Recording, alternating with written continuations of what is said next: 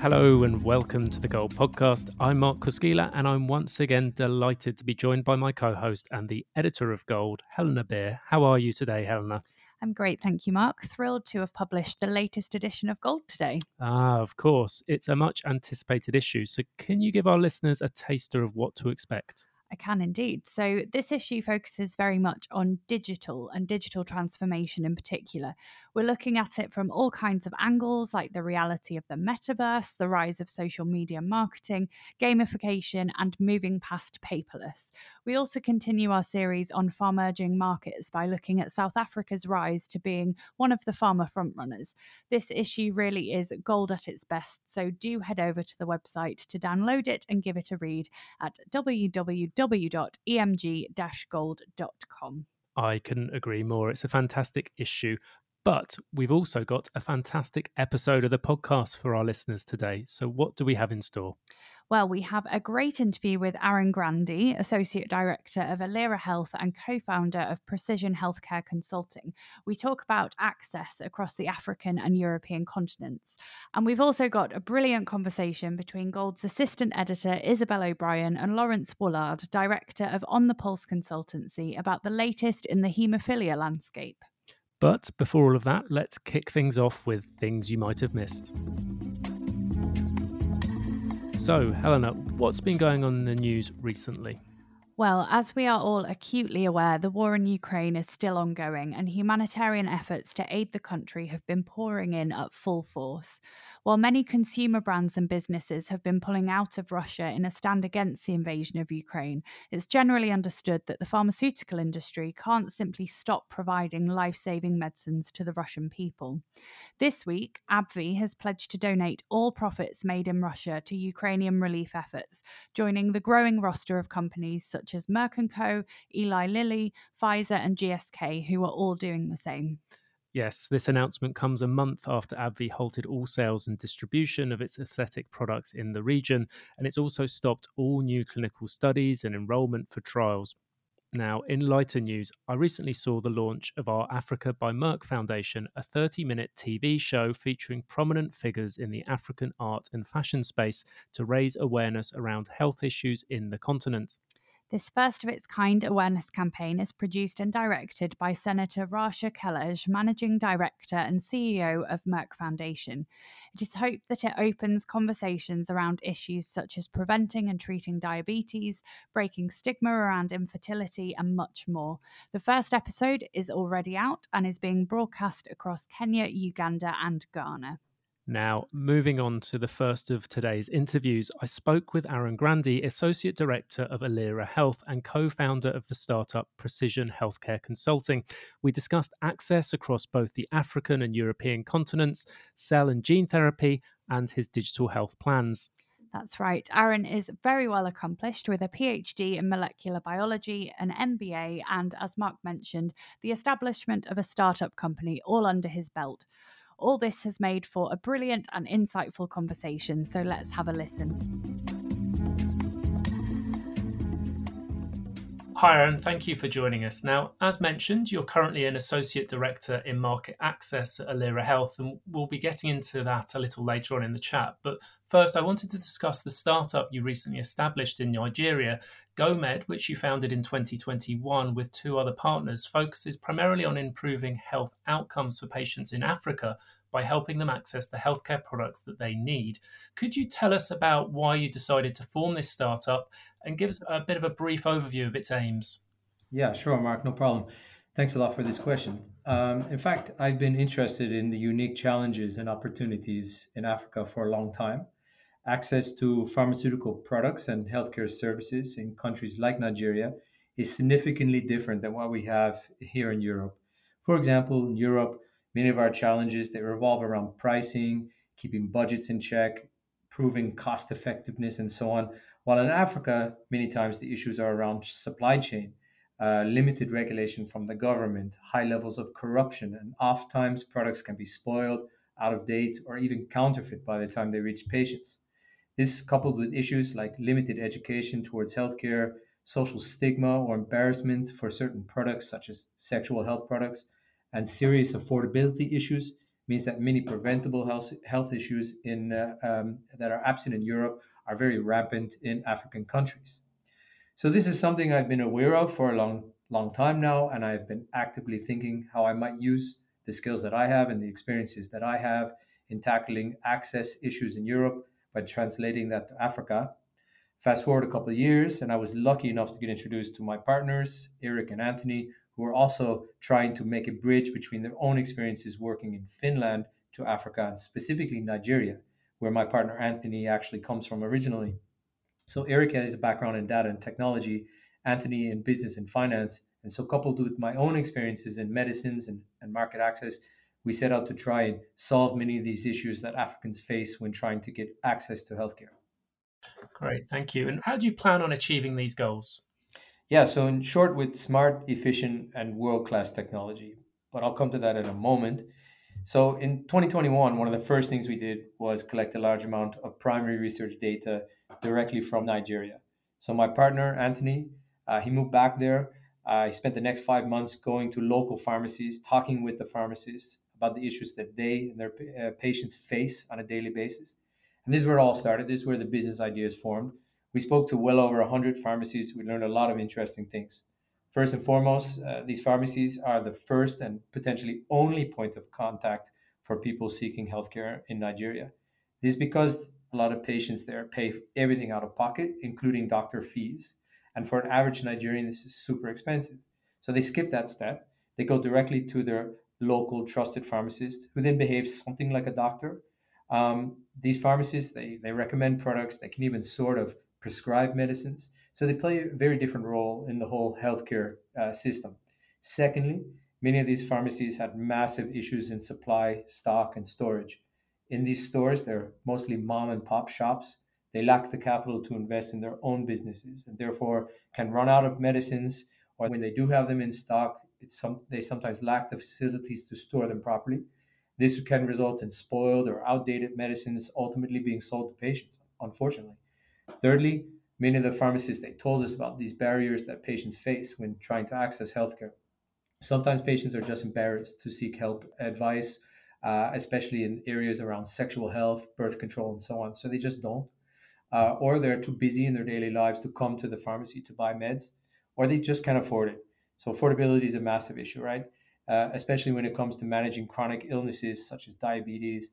Managing these diseases means a lifetime of care, access to things like insulin. Non-compliance to these medicines is well known to be correlated to poor outcomes. And so, unfortunately, when a patient cannot afford the care they need, poor outcomes seem inevitable. And finally, there was COVID-19. And like everywhere else in the world, this had a big impact on the businesses in Lagos. Pharmacies lost a lot of business. They were not equipped to adapt to the pandemic. Patients didn't come anymore to the pharmacies like they used to. A lot of stores lost a significant portion of their customers. 99% of these stores are offline, meaning they only sell in person.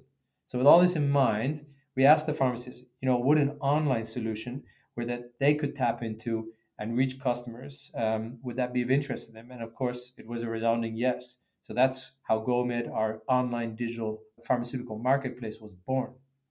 So let me tell you something about GoMed. GoMed's an online digital pharmaceutical marketplace that taps directly into this trust and loyalty that local Nigerian pharmacists have built over the years, being a first point of contact to patients. We work with them and we build partnerships with them that empower these businesses to reach more patients more efficiently online. GoMed gives them that digital tools that they need and so far lacked to offer their products and services to a wider audience. And while the platform itself is a means to an end, it's still the local businesses that are working with local patients. So the benefits here, of course, that patients can buy products and services with a click of a button while they're at home or at work, get their products delivered privately to their home addresses, eliminating the barriers of inconvenience and embarrassment.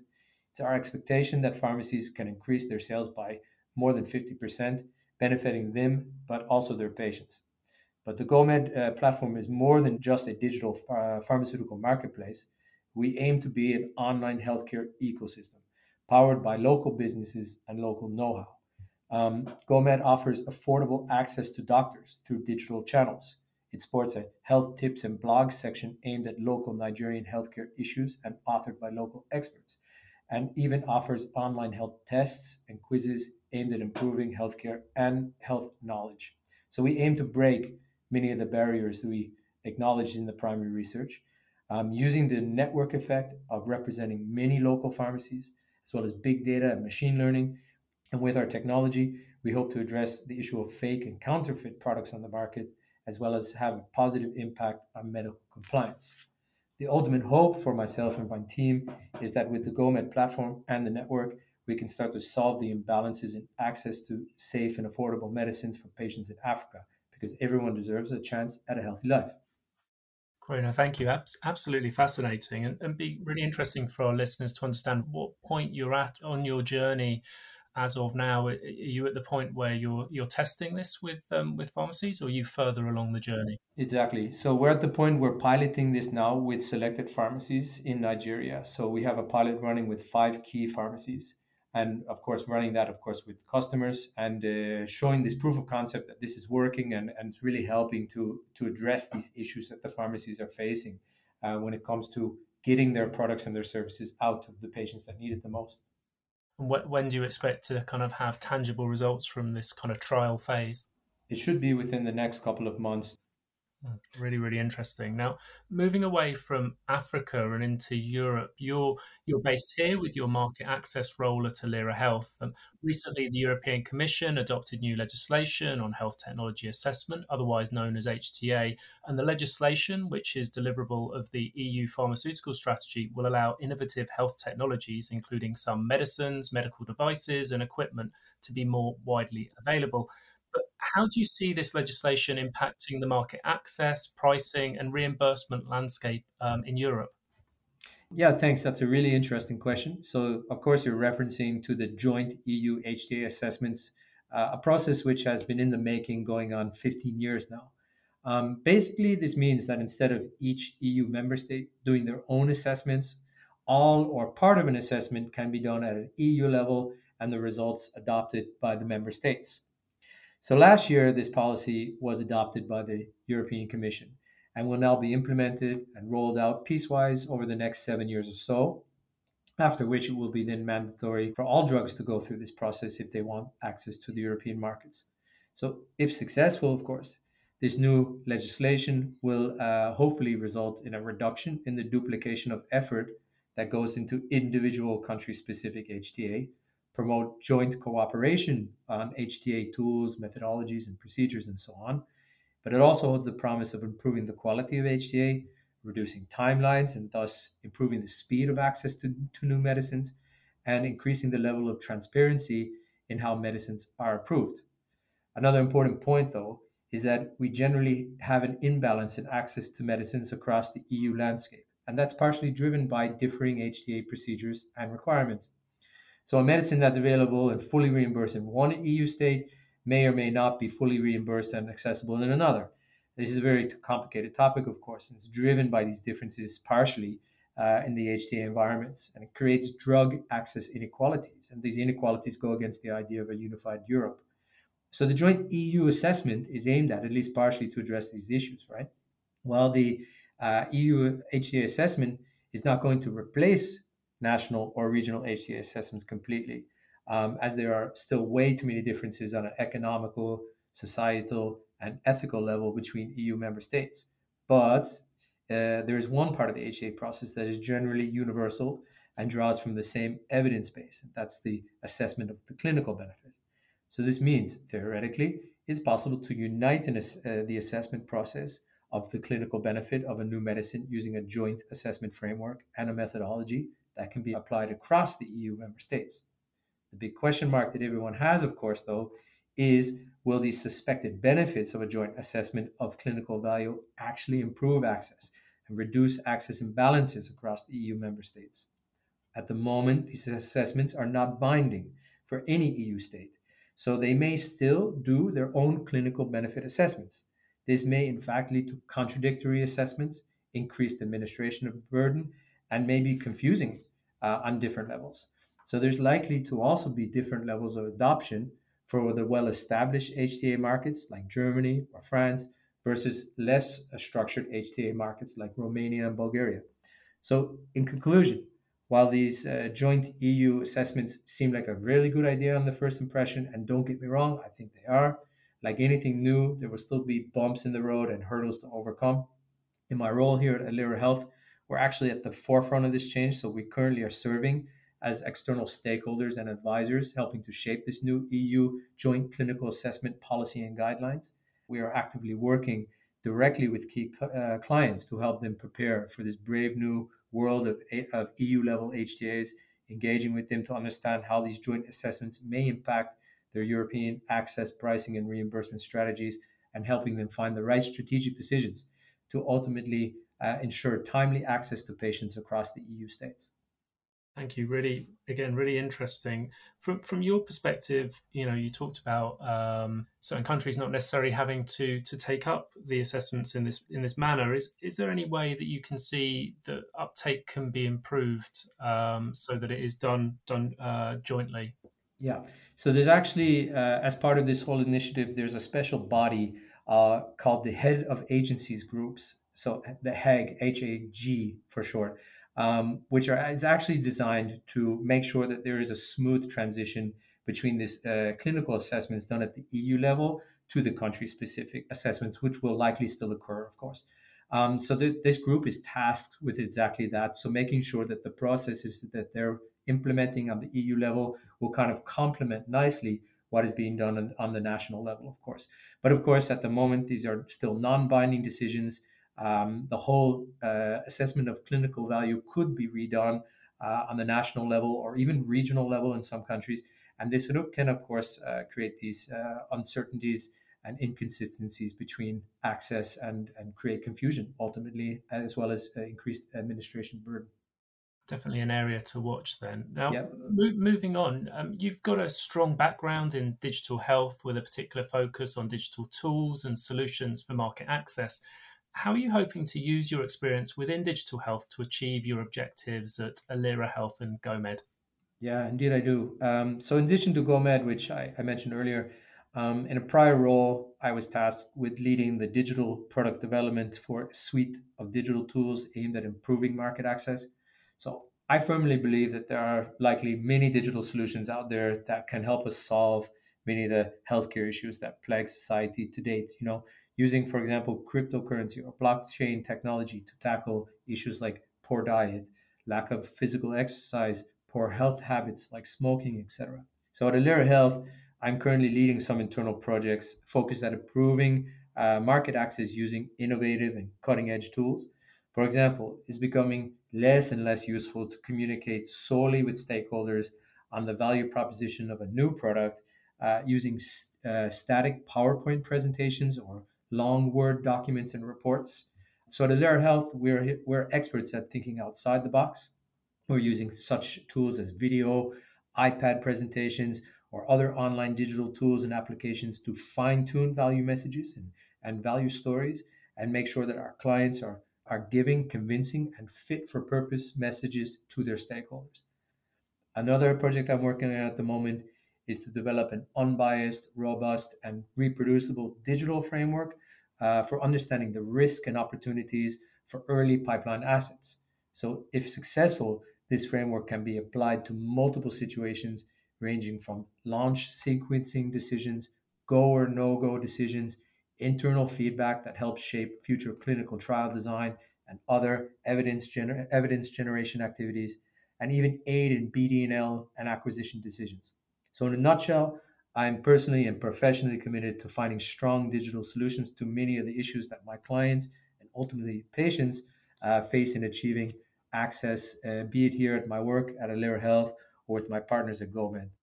Oh, thank you. And it certainly sounds like the digital tools are certainly enabling or seen as an enabler here in terms of helping improve, I guess, patient experience ultimately. Exactly. And finally, our last question. So, you recently taught a course in Amsterdam on driving access to cell and gene therapy treatments with a heavy emphasis on the ethics behind this. Could you give us a synopsis of the content that you delivered?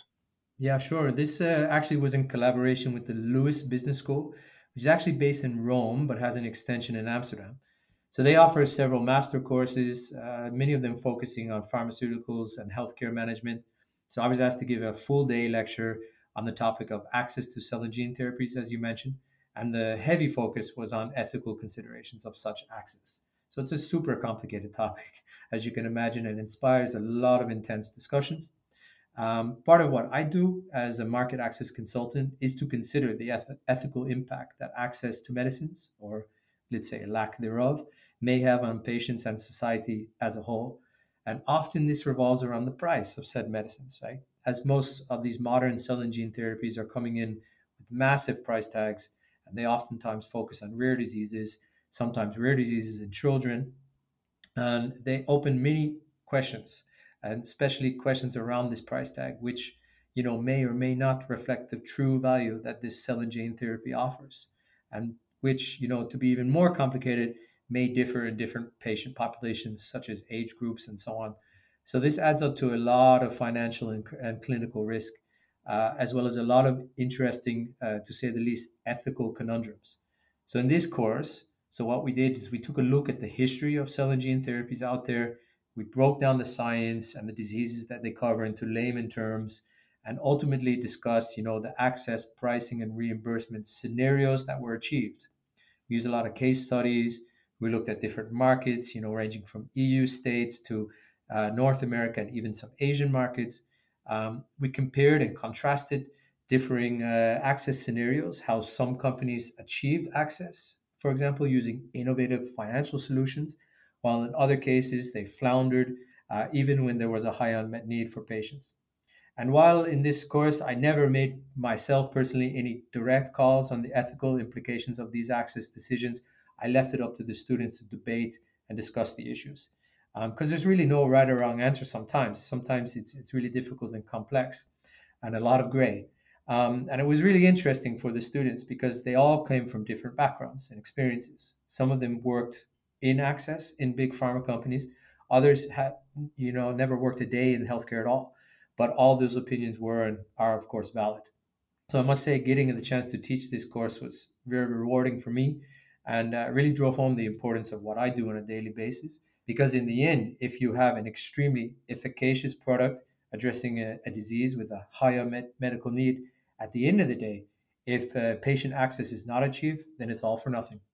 Indeed, indeed. And just out of curiosity, you mentioned there about the students and the discussions they had and the conclusions maybe they drew. Was there anything that surprised you in terms of the discussions and the outcomes they came to with your kind of guidance, or was it what you expected?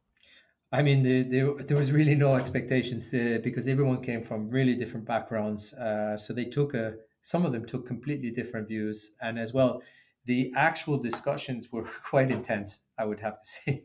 So in some cases, we sometimes broke into different groups representing different stakeholders in the healthcare chain. For example, the pharmaceutical industry, doctors, patients, and the society as a whole, and then they debated their points of view and they came up with a lot of interesting arguments for and against some of these issues. So I have to say, it was very interesting and eye-opening discussions that were had.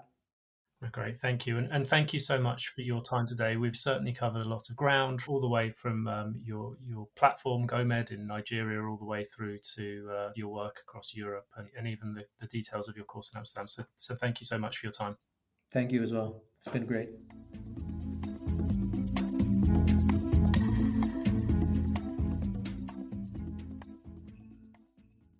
Great to hear from Aaron there, and it seems as though there is a lot of potential behind his startup, so we'll watch this space and we'll definitely be keeping an eye on that pilot project he mentioned. Now, earlier in the season, you may remember that the team had a discussion about awareness days and how to ensure they achieve impactful and long lasting results. Well, last week on Sunday, the 17th of April, it was World Haemophilia Day, and we have invited a patient advocate with the disease, Lawrence Woolard, onto the podcast to offer his insight. Over to you, Isabel. So, Lawrence, thank you so much for joining me today. Welcome to the show, and how are you doing? Thank you so much. I'm really well, and I'm honestly really grateful to be invited onto the pod. It's super great to be here. Well, we are very pleased to have you on. Now, Lawrence, we've invited you on the podcast today because obviously it was World Haemophilia Day a few weeks ago on the 17th of April. And we're keen to have a chat to you about unmet needs in the disease, how the industry can help, and the day itself, of course. So, to kick us off, I think it's very important to get context in situations like this. Obviously, haemophilia is one of the more well known rare diseases, but for any of our listeners that aren't familiar with the disease, it'd be great if you could give us a bit of background to start off. Definitely. And, I don't want to sound like a school or science textbook, but I'll give it a go. You've sort of alluded to it really, but arguably, I think haemophilia is one of the more known rare diseases. It's a lifelong bleeding disorder caused by a change on either the clotting factor 8 gene, in the case of haemophilia A, or factor 9 gene for haemophilia B, on the X chromosome, meaning mainly boys are affected. Now, women who have the gene variant for haemophilia and daughters of fathers living with haemophilia, like my mum, have traditionally been labelled as carriers, but there's a big push now to use language that recognises their experience as people living with a bleeding disorder. Haemophilia is largely inherited, and I think the stat is around 70% of diagnosed individuals having a positive family history. In terms of prevalence at birth, for every 100,000 males, there's 6 cases of severe haemophilia A and just over 1 for severe haemophilia B. And the majority of bleeds occur in the musculoskeletal system, so mainly the joints, often affecting the elbows, knees, and ankles. And recurrent joint bleeding can lead to progressive, irreversible joint damage. And this can have a massive impact on mobility and health-related quality of life, as well as general well-being. Lastly, some pub quiz knowledge.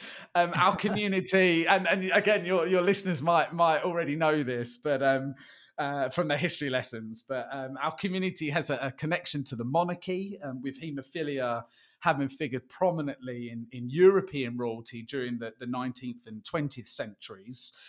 Queen Victoria's youngest son, Prince Leopold, was the first diagnosed in family line. And there was also Prince Alexei Romanov, son of Tsar Nicholas II, great-grandson of Queen Victoria and heir to the Russian throne. Unlike Prince Leopold, who died aged 30 from a cerebral hemorrhage, Prince Alexei was sadly brutally murdered by the Bolsheviks during the Russian Revolution in 1918. But actually, there's an important note there that in terms of lifespan, people living with haemophilia with good access to safer treatment can now expect to have a near normal life expectancy. Thank you for that overview and a bit of trivia too. I think that's the first time we've had talk of the Bolsheviks on the podcast, but maybe it won't be the last, who knows. So with context, it is also fantastic to get the personal perspective. So I would really like to find out a bit about your experience with haemophilia. Yeah, so I really appreciate this. And actually, I think it's probably best if I touch on a bit of background first. So haemophilia is in my family. My granddad, David, spent the majority of his life with real no viable treatment options. And the modern management of haemophilia really began in the 1970s with the commercial production of freeze-dried plasma clotting factor concentrates, which made the delivery of treatment possible at home for the first time and the early control of bleeds feasible.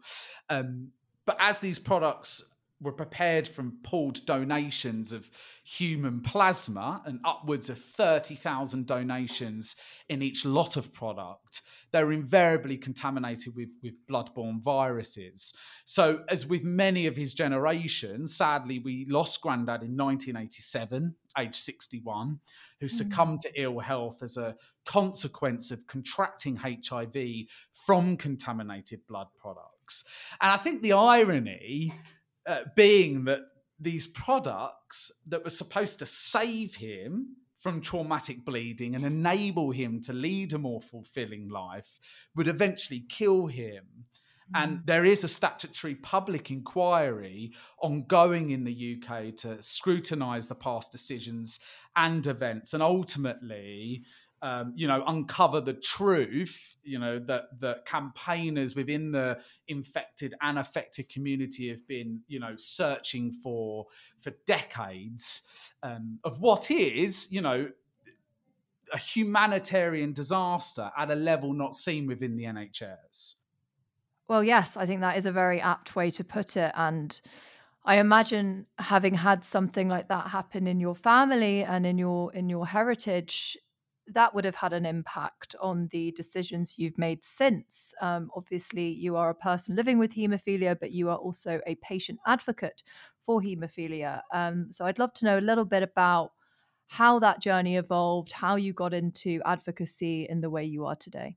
No, I really appreciate that. And it was really through like an iterative process of sort of heightening my own self-awareness, and critical consciousness, you could say, that I developed this kind of strong sense of personal agency and social injustice, actually, in how the state values the lives of my peers and I affected by long-term conditions, which I've really tried to channel into positive action.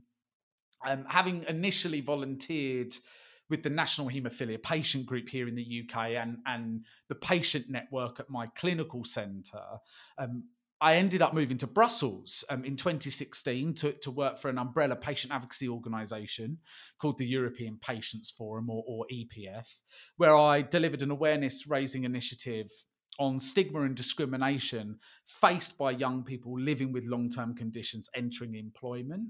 So this was my, first taste of engaging with and influencing policymakers right in the heart of European politics. Then in 2017, I launched my independent consultancy On the Pulse. So we partner with public and commercial healthcare organisations at national and global levels to improve patient access to culturally responsive educational programs in rare disease. Through that, I've been fortunate to publish several thought leadership articles and journal manuscripts on the theory and practice of engaging patients in their own care, challenging the status quo and making evidence-informed treatment choices as part of a patient-centred model of practice.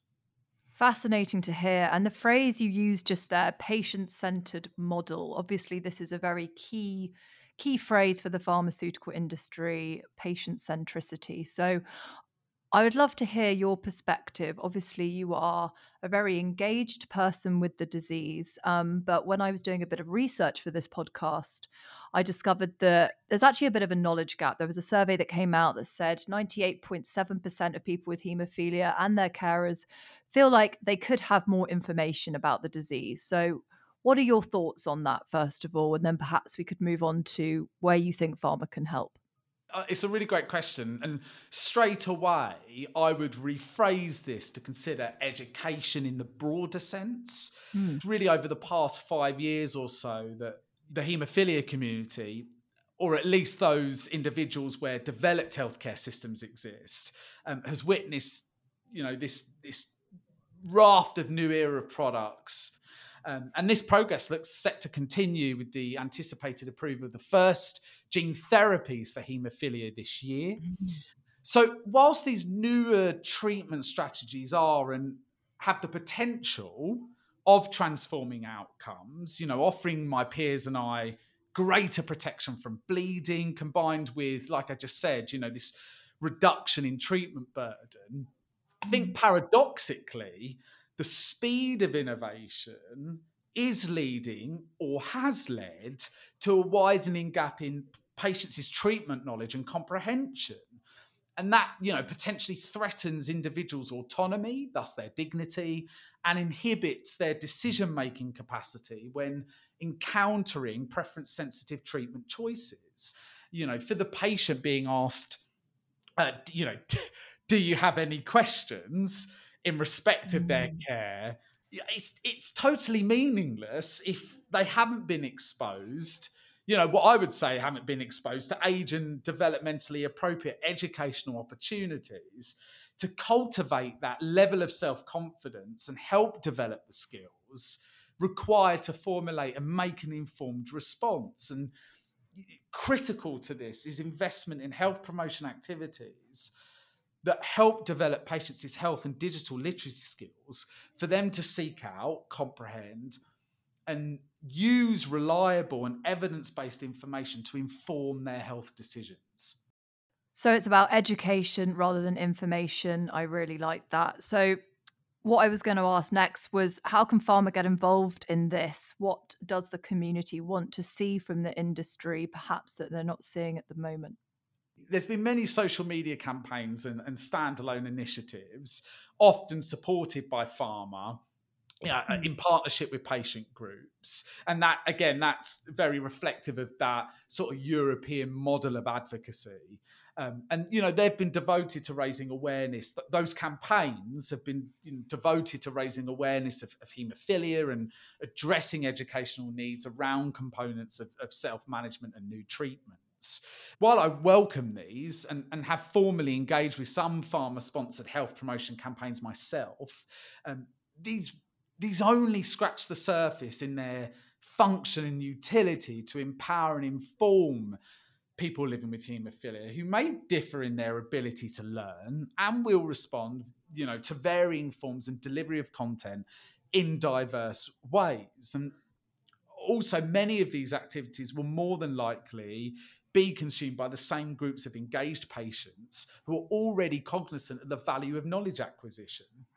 So I'm a big fan of Judith Hibbard's work around patient activation, and the evidence shows us that less activated consumers tend to be more passive about their health. So we're talking about passive recipients of their care, whereas it is those higher activated consumers who respond to new health opportunities, to engage with health issues. And I witnessed this with my own eyes, in terms of seeing the same names and faces turning up to educational webinars, events, roundtables and conferences, etc. So I think pharma sponsors should be really mindful not to simultaneously risk further marginalising those who are not currently engaged or activated or in possession of high levels of health literacy with the projects that they facilitate, whether it's in partnership with patient groups, healthcare professionals, or other stakeholders. So instead of reactive one-off activities that are very transactional in their nature and more than likely correspond with a specific product launch, industry should be taking a long-term view in their commitment to and support of education as part of a unified community agenda or strategy that seeks to address patients' knowledge gaps and priorities, while reducing barriers to engagement, particularly for those socioeconomically disadvantaged and seldom heard cohorts. Yeah, that's a really interesting point. And we actually did a podcast quite recently about awareness days and the importance of making awareness days very impactful and how people can go about doing that. And something that really struck me was something one of our contributors said, which was, it's important to create a movement, not a moment. And that's just all about that kind of longevity of awareness, which I think is so important in especially rare diseases. So I couldn't agree more.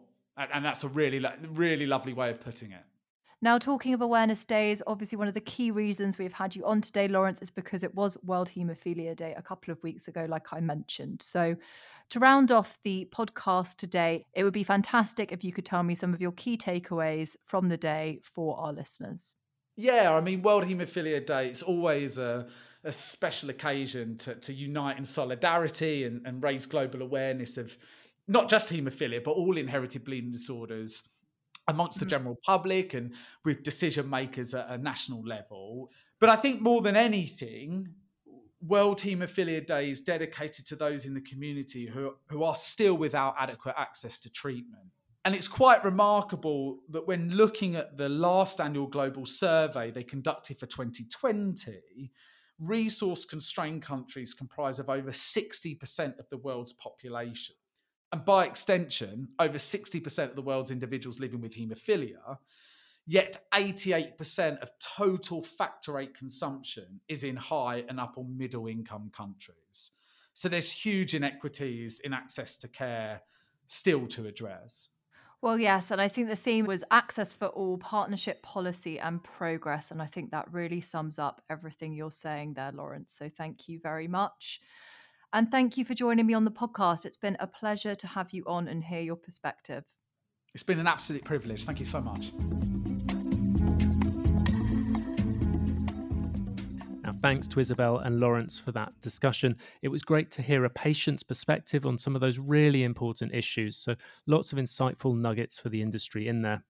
Absolutely. And as the year goes on, we'll be inviting more patient advocates onto the podcast to share their perspectives. So do look out for more of these conversations in upcoming episodes. Sadly, that's all we have time for this week, but thank you so much to Aaron Grandy, Lawrence Woolard, and Isabel, of course, for joining us for today's episode. It's been great to dig into such a fantastic range of topics. Indeed, it has. We'll be back next week with another jam-packed episode, and do remember to head over to the Gold website to check out the brand new issue of Gold magazine. There's something for everyone in the latest issue, out today. I couldn't agree more. So thank you very much, and we look forward to seeing you next week. Bye for now.